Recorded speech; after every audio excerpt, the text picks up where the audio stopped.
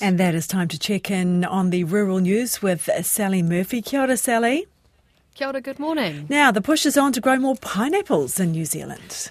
Yes, you probably think of them coming from the Philippines or Costa Rica. I do indeed, yes. New Zealand's first commercial pineapple grower is ready to sell surplus plants and accelerate the industry in Northland. Owen Shafley started growing a few hundred pineapples near Whangarei a decade ago, spending several years learning the best technique for growing them here.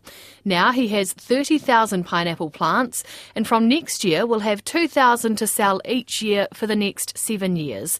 He says a commercial operation needs 40,000 plants a hectare, and because it's expensive to set up, will only suit people serious about joining a new industry.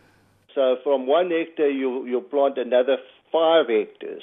And then you start bearing fruit 1 to 2 years. And as I say, by 2030, we only should have about 35 hectares in.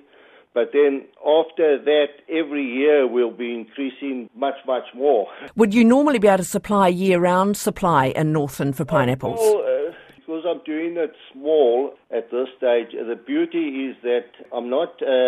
usually the big growers spray them with a hormone called ethipon, which induces them to flower within a 6-week period, and you pick up. Whereas now I'm not doing that, so I've basically got fruit nearly all year round.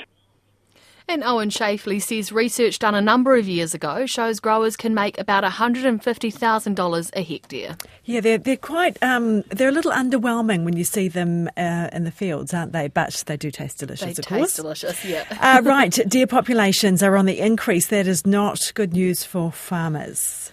It's not. An East Coast farmer says wild deer are reaching plague proportions in some regions, eating valuable grass supplies and risking the spread of bovine TB. Toby Williams, who also heads Federated Farmers Meat and Wool Group, says the explosion in numbers is becoming quite an issue.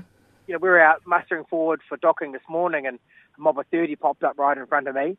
And we're talking to the South Island guys down, sort of Targo, Southland area, and they're helicopter culling and harvesting the deer out of there, and they got 1,200 off one property in a year, and they're far from exterminated there. And on another property, they got 120 in an hour doing helicopter cull. Why have the numbers exploded like this, and what sort of a problem is it? So we had 3 of really, really good years of grass growth, and so there's been a lot of survival, I suppose, for the fawns. There's a lot less hunting. I'm not too sure what's happening in the dock blocks and things like that, where there's more restrictions going on to there.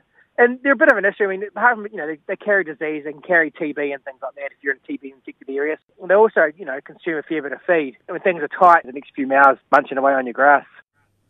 Toby Williams says the deer are more of a headache this year because pasture levels on East Coast farms are very tight.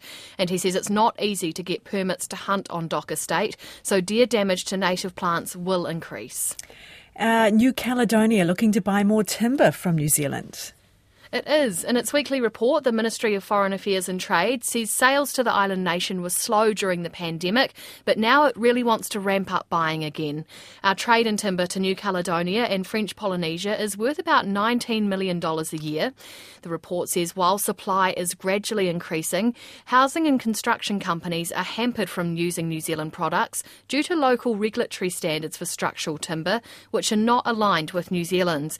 MFAT says it's working with timber importers and the New Caledonian government to carry out independent tests to prove New Zealand's pine meets local standards.